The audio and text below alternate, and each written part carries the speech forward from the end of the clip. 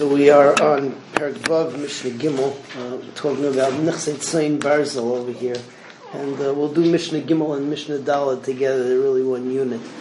Halach of Nechsei Tzayin Barzel is that when a woman brings in to her marriage as part of her dowry a piece of land, so the husband gets the piece of land. Period. It's his. However, they write down how much the land is worth, and then at the termination of the marriage, so then she gets back the amount of money that it was worth at the time of the marriage. So any loss, any gain is his, and she gets back the money. Now, the situation we talk about over here is really two things. Number one, let's say instead of land, she brings in cash. Everybody likes cash better. It's a lot easier to invest and use, and And the takana is that for whatever cash she brings in as Tzayin Barzel, as part of her dowry, she's entitled to get back 1.5 that amount at the termination of the marriage. So she brings in $1,000. It says $1,500 in the ksuba. If it said that she brought into the marriage $1,000 cash for Nechsei Tzayin Barzel, so he knows that he has to give back $1,500 when at the termination of the marriage. In addition, there's another thing. Sometimes she brings in begadim and tachshitim, or clothing, or jewelry, etc. Now, the minhag ha'olam was a funny thing. It's just there are certain things in life that you know that whatever they tell you, it's not really what it is. In terms of the begadim and the tachshitim, so the minhag is that there was a 20% difference between what she said she was bringing in and what it really was. So like she would say, I'm bringing in begadim and tachshitim that are worth 1,000 because she wanted to make herself look good, like I really want to take care of myself, and really it was always 800. So depending on that amount, that's the amount that discrepancy, that's what she's gonna get back in the ksuba. Now the last thing is over here is that there was another din that for every mana that she brings into the marriage as part of her dowry, she's entitled to 10 dinarim, and it's not clear in the Mefarshim whether we're talking about per week, per month, to buy herself cosmetics. So that's not tachshitim, that's not begadim, because for cosmetics she gets an allowance per mana, 10 dinar, per whatever, week, month, it's not clear. So let's see together Mishnah Gimel and Mishnah Dalet. So Mishnah Gimel, Paskal hachnis le 1,000 dinar. So if she agrees to bring in 1,000 dinar as Nechsei Tzayin Barzel, who paisek kenegdan 15 mana. So he has to give her back 15 mana, which is 1,500 dinar. Keneged hashum hu paisek pachas chaimesh. Shum is the tachshitim and the begadim that she brings in, so he deducts a fifth.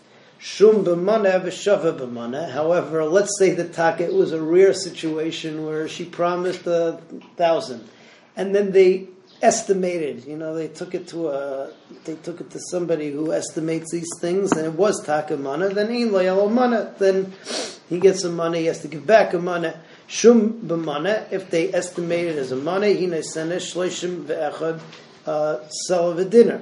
If it was written in already that it was a mana, so then she has to, Then she has to bring in jewelry, which the world calls a mana plus 20%.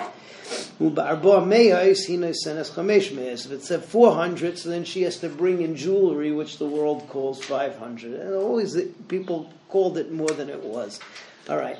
Masha chasen paisek hu paisek pachas chaimesh. Or whatever the chasen agrees to, so he's agreeing to that which is less a chaimesh, because that's always the differential. Okay.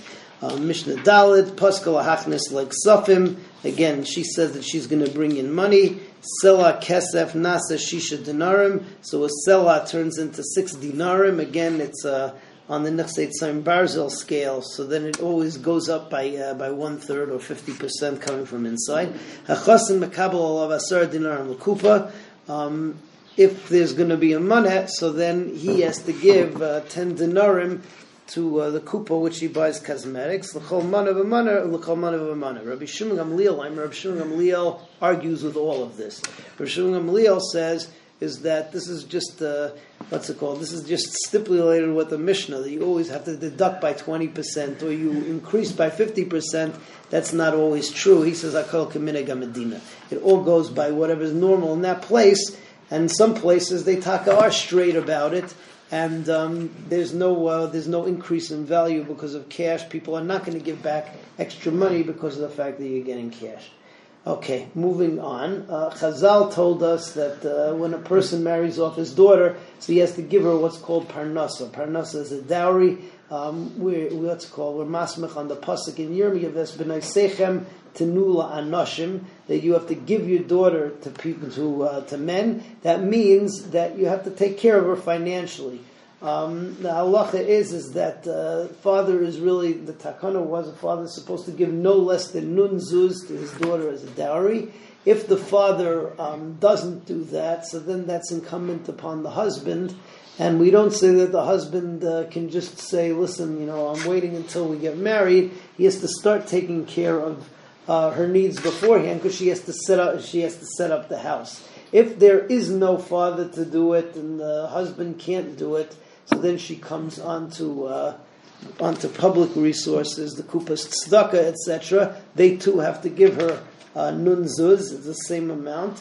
However, if the kupas tzedakah is particularly wealthy, so then, according to how much money they have, they should give the kalas more. So that's what you have over here in Mishnah Hey. Hamasias bitoy stam, somebody who marries off his daughter stam lo yivchos lo mechamishim zuz.